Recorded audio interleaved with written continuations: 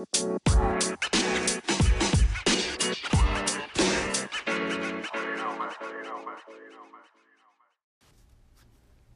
to episode 5 of the Mile 62 podcast. I'm your host, Richard Elkins, coming to you from Austin, Texas. We cover all things ultra running in the southern United States. I have a great podcast for you tonight. Quite a few subjects I'd like to go over, including recovery, daily news, salt tablet discussion, snake discussion, how to handle snakes, and a preview of the J&J 100K, and finish up with a product review on the Garmin Fenix 6X watch. I'm going to compare it to the 5X.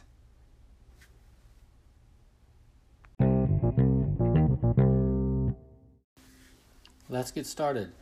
I'd like to talk about recovery. I listened to a real good podcast recently. There was a master dietitian. Her name is Annie Weiss. She was on the East Coast Trail podcast. And the information was real good. I've been listening to recovery advice for many years. Never really heard anything that really I could really relate to.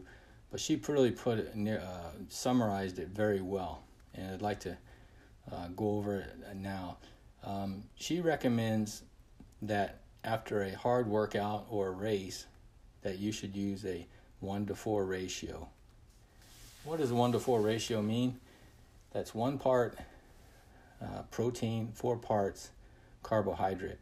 So if we break that down, if you were to eat 25 grams of protein, let's say in a smoothie, then you need to have 100 grams of carbohydrates at the same time. This is very important because this rebuilds your glycogen storage in your body. If you don't do this within 30 minutes to an hour after the workout, the body will continue to basically eat your muscle tissue. Another way to handle this is you can buy a bottle of chocolate milk. I thought it was very interesting. She said a bottle of chocolate milk is exactly a 1-to-4 ratio. So if you don't have a capability of eating a good meal or a smoothie handy, you can use a bottle of chocolate milk after the workout, and that'll do the job. Another thing important to keep in mind is the body can't process more than 25 grams of protein in one sitting. So it does no good to eat 40 or 50 grams of protein at one time and consider that all you need for the day. It's better to break up the meals, break up the protein usage. I've been using Hammer Recoverite for a while. I'm not sponsored by Hammer. I've tried many different products, and I think that's a very good one as well. I mix it with milk, and it tastes very good. It is kind of expensive, but I think it's convenient, and I use that after workouts. And when I have a chance, I also use smoothies. The next thing I'd like to talk about is salt tablets.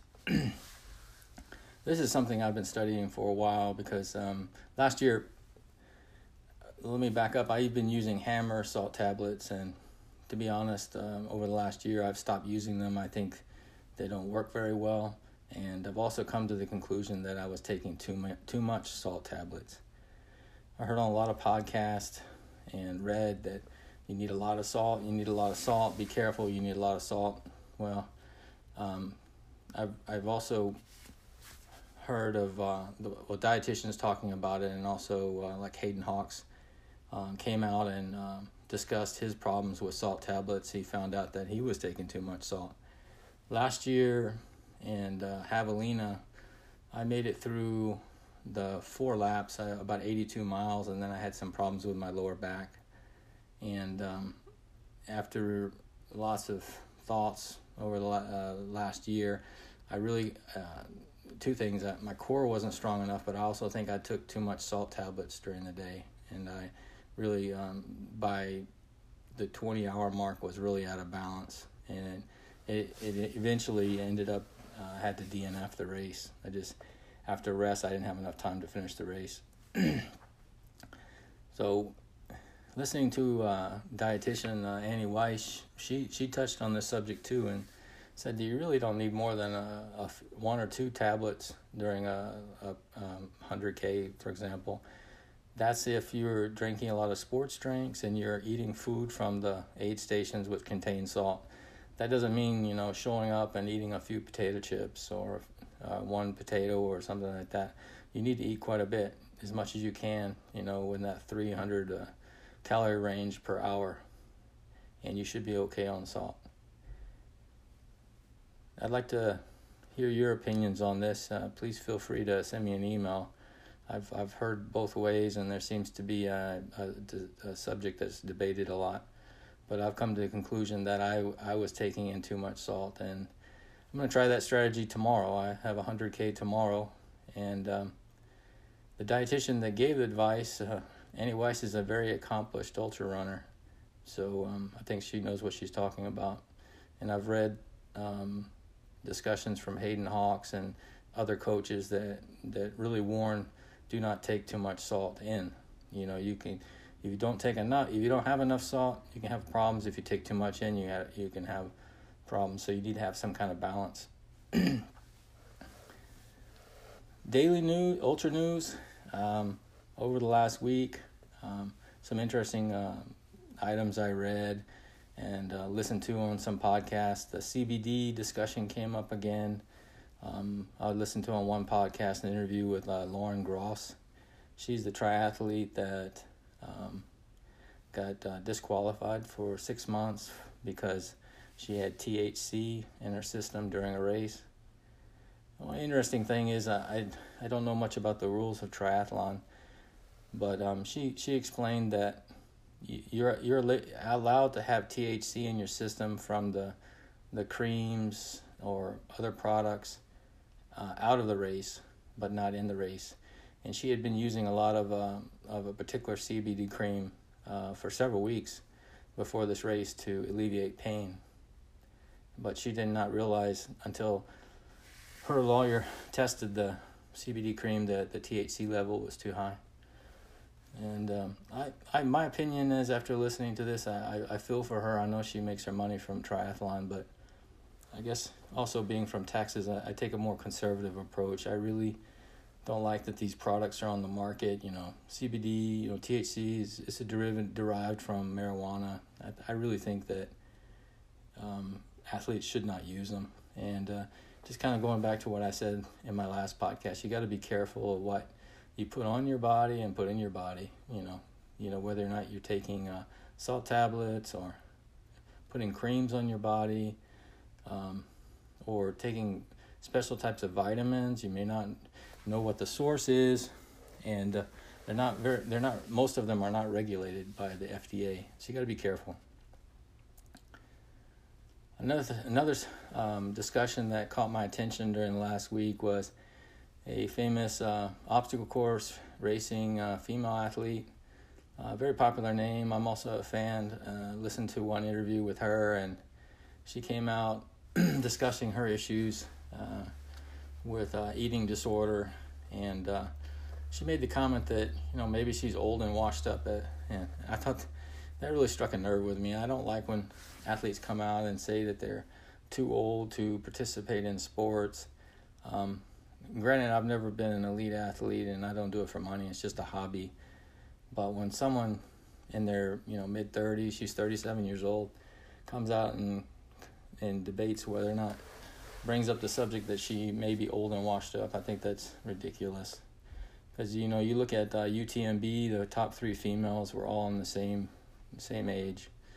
Courtney Dauwalter is 36 years old, and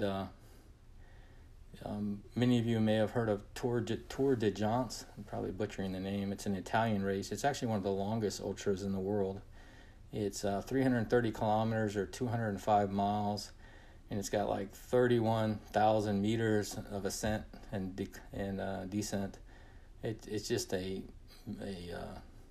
really, really tough ultra, and it takes several days to complete, and it winds through the Italian mountains. Well, this year, it was won by a 50-year-old man, And in that race were several top name pros and coaches from the U.S. And so it just tells you that age is really just a number. I don't like people using that excuse. Anyways, I just thought I'd bring that up. I'm a little bit biased because I'm in my early 50s myself, and I consider myself in better shape than I was when I was in my 30s. But I think age is a number, and for my listeners out there, I hope you consider it the same. Don't, impossible is just an opinion. Get out there and get it done. Another thing I like to talk about is snakes. How to handle snakes. This is the time of year when there's a lot of snakes out, and you're not going to hear about it much on other podcasts. And the reason is because most of the elite athletes, most of the time, they don't run at night. They're so fast they finish right as nightfall happens. Most snakes are nocturnal. They tend to come out at night, or you're more likely to encounter them during the evening. You can encounter them during the day, but it's usually easier to avoid them during the day. But the reason I was thinking about snakes, I was watching a documentary on National Geographic of the 70 most dangerous animals in Latin America with my children. And they went through cougar and crocodile and everything, and then come to find out, one of the most dangerous animals in Latin America is actually a small snake called the fer de lance pit viper. It kills so many people every year, and so it really had me thinking about snakes. The fact that it was more dangerous than a cougar that can, crush your skull and swim in the river and take out crocodiles and stuff, I thought was really amazing. But its venom is so strong that if you don't have help immediately, you can die. But it had me thinking about snakes and my encounters with snakes over the years. I really have come to peace with snakes. When I first started trail running, I was kind of terrified of rattlesnakes. I actually started trail running in California. And California, Colorado, I think you're more likely to encounter rattlesnakes and other dangerous snakes. And the reason is because those are state and federal parks, and also I think the culture of those areas, they like to protect the snakes, whereas in Texas and in the South, it's mainly landowners where the trails are, and landowners don't like them. They usually kill them. So the population is nothing like in Texas like it is in Colorado or California or up northeast. But we do see them. There are a lot of snakes in this area, and you got to be prepared. For example, let's talk about the rattlesnake. There are a lot of discussion out there and rumors, true, false. Can a rattlesnake strike you when it's not coiled up? And I first like to say there's a difference between strike and bite. What is strike? Strike is when the snake actually slings itself at you and tries to bite you. So the answer to that question is yes, a snake can bite you from any position. So let's say a rattlesnake is stretched across a trail or across a road. If you get close enough to it, it can bite you. It can turn its head and bite you, but it can't strike you. In order to strike you, it needs to pull back, or in most situations, it needs to be in a coil. Another thing to keep in mind when you're dealing with rattlesnakes, it doesn't have to rattle its rattle in order to strike you. That's another myth out there. I've had several encounters with rattlesnakes, and I can think of several where I come up on the rattlesnake, it crosses the trail and goes on its ways. It is true what people say, snakes really don't want anything to do with us, and if they can get away, they will. And that really goes for all types of snakes. I had an instance a few months ago at Possum Kingdom. It was a 69-mile trail run in central Texas. It was very hot. And I ran the entire race, and about 2 miles from the finish line, I was going down what looked like kind of like a fire road. It was just a gravel road, and it was dark, very dark. And most of the time at night when I'm running, I use two lights. I use an Ultra Aspire waist light, and I use a Black Diamond headlight, so I can see very well. I kind of look like a freight train going through the woods. Well, I was running down the road. Keep in mind, I've already run 67 miles, and I'd been out there about 15 hours, 16 hours. It was a really long race. And I looked up in the grass on the right side of the road, and it looked like, it was beautiful. Actually, it looked like kind of an Excalibur sword with diamonds all over it. And it was just laid out in the grass. And I first thought to myself, I must be hallucinating something there. And then I realized I was not. That was really a rattlesnake. And it was about 6 feet long. It was a really big one. The road was probably 10 feet wide. So I came up on it in the left side. And in my previous encounters, the snakes always just cross the road or cross the trail and they get on their way. But I think this snake was spooked by my lights. It just sat there, didn't move a bit, and I waited for several minutes. I kept thinking back to my snake training where I've been to seminars and where I live, because we have snakes here too. And the snake trainers always said, if the rattlesnake is not coiled up, it's probably not going to be aggressive, and it can't strike at you. Usually they can only strike about half the length of their body. But having said that, I knew I was safe, but that was in theory. This was the real thing. And I was thinking to myself, I was tired. Am I really going to walk in front of this rattlesnake? Because there's no way else to go. I couldn't turn around and go back the other way. So I waited there a few minutes, and then another runner came up on me, which was also experienced, and he said, he's not going to bother us. Let's just give him room and pass him. And sure enough, that's what happened.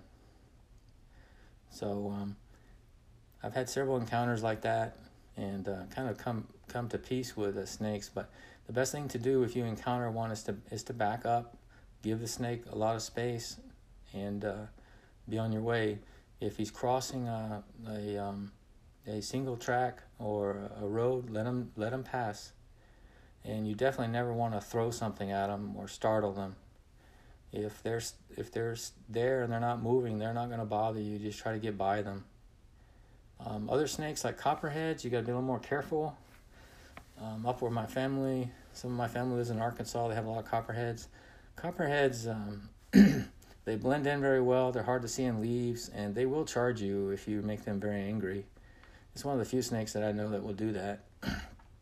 Coral snakes are a real small snake, poisonous snake, but I saw one at a Huntsville 100-miler, and it was just laying in the trail. It looked like it was dead. It came back around on the next loop, and it was gone. They have real small fangs. It's really difficult to get bitten by a coral snake. You never, with a coral snake or any snake, you never want to pick them up.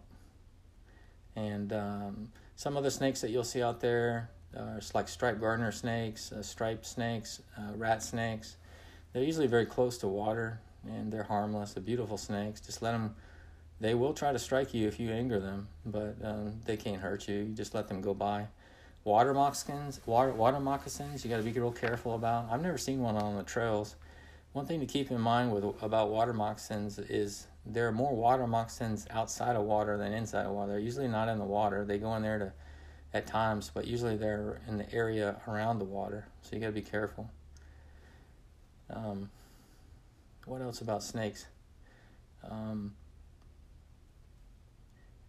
But I think this snake advice is really mid-pack to back-of-the-pack advice. Front runners don't tend to see snakes too much because they're running during the day.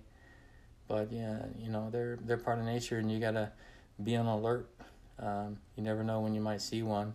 If you do get bit by one, the best thing to do is just be calm. Don't put a tourniquet on yourself. Don't try to suck out the poison. Just try to get to help as soon as you can, and if other people are running with you, send one person to get help and one person to stay with you. And the same thing is if you come up on a runner that's hurt or been bitten by a snake in a race, definitely want to stay with them and send somebody for help. Other things that I'd like to talk about is the J&J 100K. I've got that race. I'm recording this on Thursday. My race is tomorrow on Friday. It's a 100 kilometer race. They also have a 25, actually a 10, a 25K, and a 50K race, 50-mile race. The 100K race is a USATF Trail Championships for the USA. It has a $2,000 prize purse. I don't have a USATF card. I'm just running it for fun, but there will be a lot of pros out there running it. This race is held out at Camp Eagle. You may have heard that name before because Camp Eagle is where Bandera 100 was earlier this year. Bandera 100 is usually in Bandera, Texas, at the state park there, but this year it got rained out and they had to move it to Camp Eagle. Camp Eagle is in Rock Springs, Texas. It's about an hour from Kerrville or about 2.5 hours from San Antonio. It's a very rocky area. The name does it justice. Very technical, a lot of hills, not mountains, but a lot of hills. And I saw a lot of race reports from Bandera. Even the pros were saying it was very difficult, and it's going to be a hot race. When I ran Bandera earlier this year, it was in January, so it was cooler, and the race starts in the morning and you finish late at night. Where it's a little bit different for J&J, we're actually starting at 7 p.m. on Friday night, and so I plan to be finishing late afternoon on Saturday. So, but I know the trails. They said they've changed the course a little bit, but I know most of the trails. I know what to expect, and it's one of those races. After I did it last time, I told myself I would never do that particular course again. But us ultra runners, we got a little bit of a crazy gene. Sure enough, I signed up for it again. It's just convenient. I like the group Teos Trails that puts on the race. They do a good job. It's a 3-lap course. It's got many aid stations. They do a real good job. So I'm looking forward to that. Some highlights from when I ran it earlier this year. One area that really I thought was challenging was after dark. You're running along a river section and it gets very foggy. So it made it a little bit challenging to follow my way with the lights. You're looking for snakes and single track. Near the water, you got to be careful of snakes. And it's basically you're walking through fog on the side of a riverbank, kind of a rocky riverbank. And there were a couple sections where I didn't see anybody for a long time, and you hear the occasional animal noises. And I remember at one point during the race earlier this year, I heard some animal noises that I was not familiar with. It wasn't a coyote, it wasn't a mountain lion. I don't know what it was, but it kind of spooked me. But I typically use my poles in the race, and it's interesting. My poles kind of give me some, in my mind, extra protection. It's funny how that works. But I've got the race tomorrow, and then I've got about 4 weeks until the Javelina 100. That's going to be 100 miles. So, like I said earlier in the podcast, I ran basically 82 miles last year. I finished the 100K and made it part of the way. And then I had some lower back problems. I feel like my fitness is better, and I've been working on my core strength. I think I understand how to handle my salt level better. Just overall, I think I'm a better ultra runner compared to last year. Nice thing is my brother's going out there as well. He's going to run the 100K. So this time I'm not completely alone out in Phoenix. So it should be good fun. I think I'm well prepared for it, and I look forward to it. It's a great event, one of the biggest ultras in the United States. And Aryavapa Racing, I butcher their name, they do a really good job of putting on events, and this is their basically their top event that they put on every year.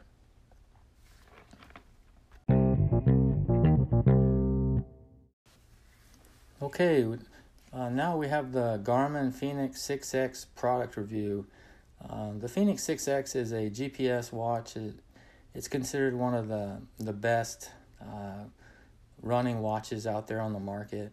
I've been using the Fenix 5X for 2 years, and about 2 weeks ago I got the 6X. I upgraded.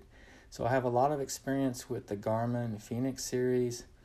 Been very happy with them, and in this episode I'm going to go over some of the differences, some of the improvements, some of the things I think they should improve on, etc. Some of their competition out there is Suunto and Coros. They also make good watches. Suunto, I know a little bit more about. Coros, I see a lot of people as ambassadors for them. They're kind of a lower cost watch out on the market. Suunto is very comparable in pricing to the Garmin watches. The thing I think the big advantage Garmin has over Suunto is the back end, the software on your phone and computer. I believe is much better than Suunto, and I've seen a lot of feedback to back that up. But anyways, let's talk about Garmin. That's what I'm most familiar with, and this is a product review for the Fenix 6X. I'm comparing it to the 5X series. So the 5X was in the $600 range, 600 and change, and the new 6X model is in the $750 range. They have a new solar version, which isn't over $1,000. It's around $1,100. Has a solar chip in it so that it recharges the watch. The power capabilities of this new model is so good that in my personal opinion, the solar is not needed. So I'm not going to talk too much about the solar. It's a pretty big price jump. Well, let's get started. Display size on the 5X was about 1.2 inches, about 30.4 millimeters. The 6X is about 2 millimeters, 5 millimeters larger. It's about a quarter inch larger, and I see a noticeable difference when I'm wearing it. Another reason for that is when we're talking about display, not only is it a little bit bigger, the screen resolution went from 240 by 240 to 280 by 280, and it's really beautiful. It's really crisp and detailed. I didn't have any complaints about the previous model, but I can tell that there's a big improvement in the visual aspects of the watch. I really like it a lot. The mechanics are very similar. They're either stainless and titanium. They have a few different models. They both, the previous and the new model, use the sapphire glass, which is very good. I had my 5X, used it for 2 years. I also used it in my daily watch, and I would hit it up against doorknobs, and how many times I fell on my face scraping through rocks. Trail running in Texas we kind of call rock gardens. Most of the trail races are very technical, a lot of rocks. I really hit my watch on a lot of rocks all the time, and my 5X, after 2 years, it doesn't have any scratches on it, on the face. So I really think the quality of the sapphire glass is very good, and I can understand why they carried that on into the new model. It has Bluetooth and Wi-Fi built in. You can also store music in the new 6X, which you could not do on the previous 5X unless you had the 5X Plus. It can hold up to 2,000 songs. Another big add-on to the new 6X, it has Pacer Pro to help you adjust your pace, which I have found very useful. It will beep, and you can set it many different settings to help you keep within your pace or your heartbeat. I'm using a data screen, or watch face, I might say, that has the red and green and yellow fields on the top of my watch. I can see them very easy when I'm running, and I know that if I like my settings, If I get above 152 on my heartbeat, it gets in the red zone. But I don't necessarily have to look at the numbers. I can look at the colors. It's very useful, especially in bright sunlight. And the amount of data put on the watch face is been increased almost 2x. I've got 5 different data fields on my watch now.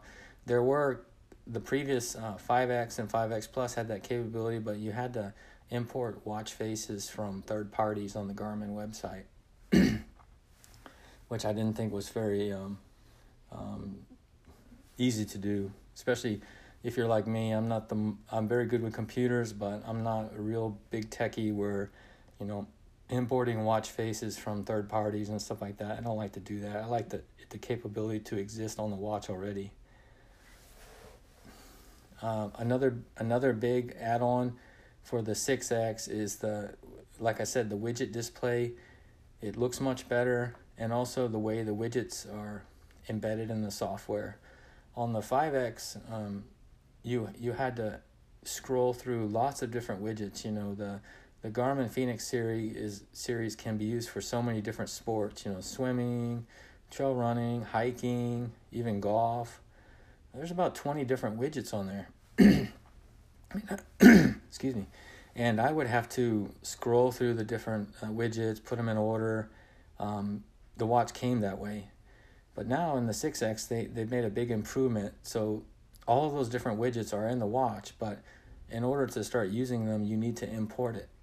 So, for example, for me, I've only imported the widget for running, trail running, and cycling. And if I do another sport, I can import that. But it's real easy to find it now. So I think they did a big improvement in how they adjust the widgets in the software. Sensors, most of the sensors are the same. They did add where it has a sleep sensor, what they call SpO2, so it can monitor your sleep when you're sleeping. And I think also they improved the VO2 capabilities. It does give you a VO2 reading. The watch just does so much. The previous one did. This one they've really beefed it up. The memory they've doubled. In the 5X series, you had 16 gigabytes of storage. Now you have 32 gigabytes. This is the real plus. This is where I want to spend some time. Previously, I'll be honest, on my 5X, if I was running an ultra, on the ultra mode, it was rated for 24, 25 hours, but I would turn off my heart rate monitor, heart sensor, just so I can make sure that I had enough power to go through the whole ultra. Now when you turn on your watch, it says it's got 21 days worth of power. It's really unbelievable, the improvement they've done in the battery. What that means is you have 60 hours in normal mode. That's more than double what it used to do in Ultra Track and the 5X. And in Ultra Track mode, you have 120 hours. So this watch now is set up with battery life where you can run all your sensors and you can use it for 100-miler, no problem. And it's really a big improvement. Just that change alone is worth buying the watch, in my opinion. And that's the reason that I'm using the 6X. My brother and I both got the watch. It has a new mode called jacket mode, so that if you're skiing or you're wearing a jacket, you can also wear the watch on outside of the jacket. I guess it's set up so that it's more sensitive, so they can get the same readings. A 66-hour battery capability in jacket mode. And then they even got a new one called expedition mode, where let's say you're dog sledding or you're on a multi-day event. The watch can go 27 days on expedition mode, and it will ping the GPS once per day. So it's very adjustable. And like I said before, it can hold 2,000 songs or podcasts. The only limitation there is, which I think is a room for improvement in the future is you need to have a pair of headphones. The watch doesn't have a speaker, so you can't. I like to run without my phone unless I'm in an ultra. I don't carry my phone, and for me, having music on my watch doesn't help me too much if I have to have headphones too, because in my experience, headphones wear out real fast. I don't know if my sweat is just very corrosive or what, but I typically don't use headphones. I have a little JBL hanging speaker that will last me 8 to 10 hours. I usually hang it on my pack or carry it in my hand, but I don't like to use headphones. So keep in mind that these watches, they do hold songs, but the watches, the 5X Plus and also the 6X doesn't have a speaker on it, so you need to have headphones, and it communicates via Bluetooth. The watch size, the watch is a little bit bigger. Like I said, the screen, the case size is actually the same at 51 millimeters, but the overall watch is thinner. It's at 14.7 millimeters, whereas the 5X series is at 15.8. To me, the watch looks bigger, the screen's bigger, but it feels about the same as the previous watch, but actually it's a little bit thinner, so it is a little bit lighter. Water resistant, down to 10 ATM. Basically you can swim with the watch, which is equivalent to 100 meters. I don't think most people are going to go more than a few meters deep swimming, but if you're a triathlete, you could actually use both the 5 series and the 6 series. I've done that all the time. I swim with swimming, and also swim with my kids, and chlorinated water doesn't hurt the watches at all. The band, they have made some improvement on the band. If you're like me, when you wear your watch during the day, you like it to be a little bit loose. When I'm running, and I like it to be a little bit tighter. I don't like it to, jog side to side. Chafe my skin doing that for 20 hours. So I have basically 2 settings for my watch band, and the good news is that the new band is it's a lot more finer pitched, so you can get a more accurate setting when you want the tightness. Sometimes maybe the thickness of your wrist is in between the band holes, and when you go to tighter, it's a little bit tighter than you want. This one's a little bit more finer pitch, so you can get a better adjustment. That's the good news. The bad news is, and I think is maybe it gets better over time. I've had the watch a month, but it is harder to put on and off. You have to spend a little bit more time, and that's because the finer pitch. You got two bands that the tongue needs to go through, and getting it on and off takes a little bit more time, but I think it's worth it.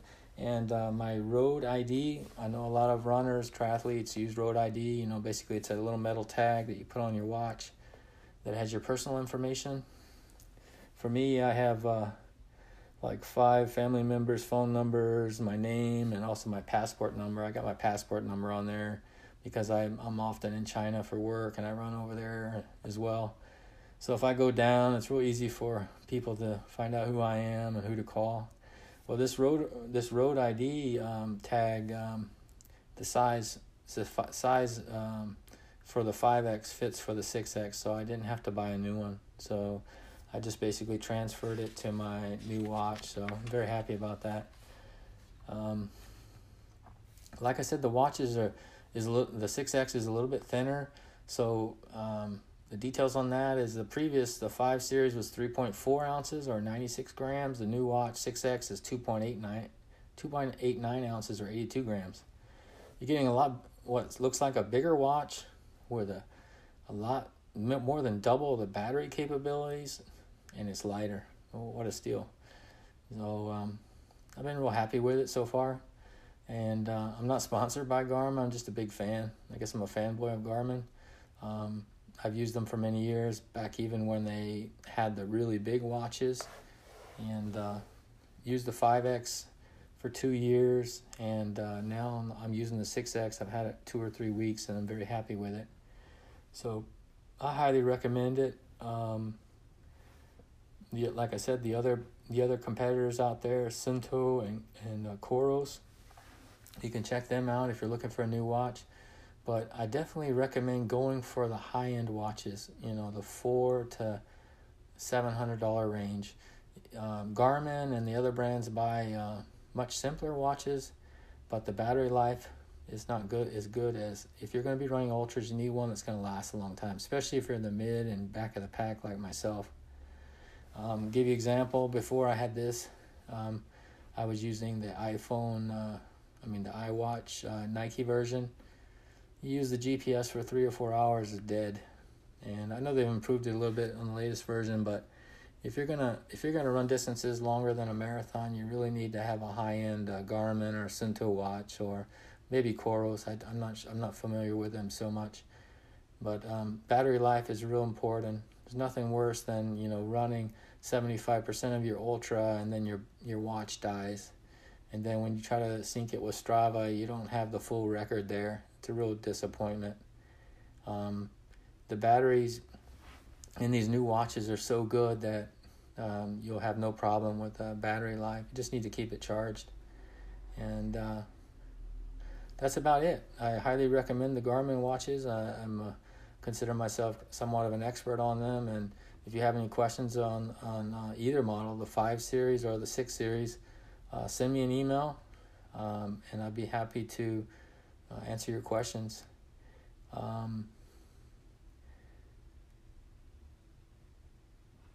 Looking at my list of negatives. So no speaker. I think that's something they can improve in the future. I have had some sync issues. I think maybe their software for the new 6X needs a few more updates. I've had a few cases where I had to turn off my iPhone and turn it back on before it would sync, but it hasn't been too often. I think it's a software issue. It's not a hardware issue. And like I said, the band fit is better, but it's hard to get on and off. It's something that I think might improve as it gets a little bit more wear. But that's it for my product review. I'd like to thank you for listening to my 5th podcast. If you'd like to follow me on social media, I can be found on Instagram at RunnerRWE, Twitter at RunnerRWE, and at Strava, I'm Richard Runner RWE, and I also have the Mile 62 Club on Strava. We post some local runs in the Texas area, and then when I go to runs outside of Texas, such as Javelina 100, we'll post get-togethers where we can meet everybody can meet new friends in the ultra running community. But I try to keep that updated. And also, if you have any feedback or questions about the podcast, I would love to get your emails. My email address is runnerrwe@gmail.com. Also, if you would, please give me a review on my podcast on iTunes, and please subscribe. It's free, and I hope you enjoy my podcast. My focus really is on the mid to back of the pack, and sharing product reviews, race reports, and I'm happy to discuss subjects that you may email me about on future podcasts. Thank you, and have fun running out there. Bye-bye.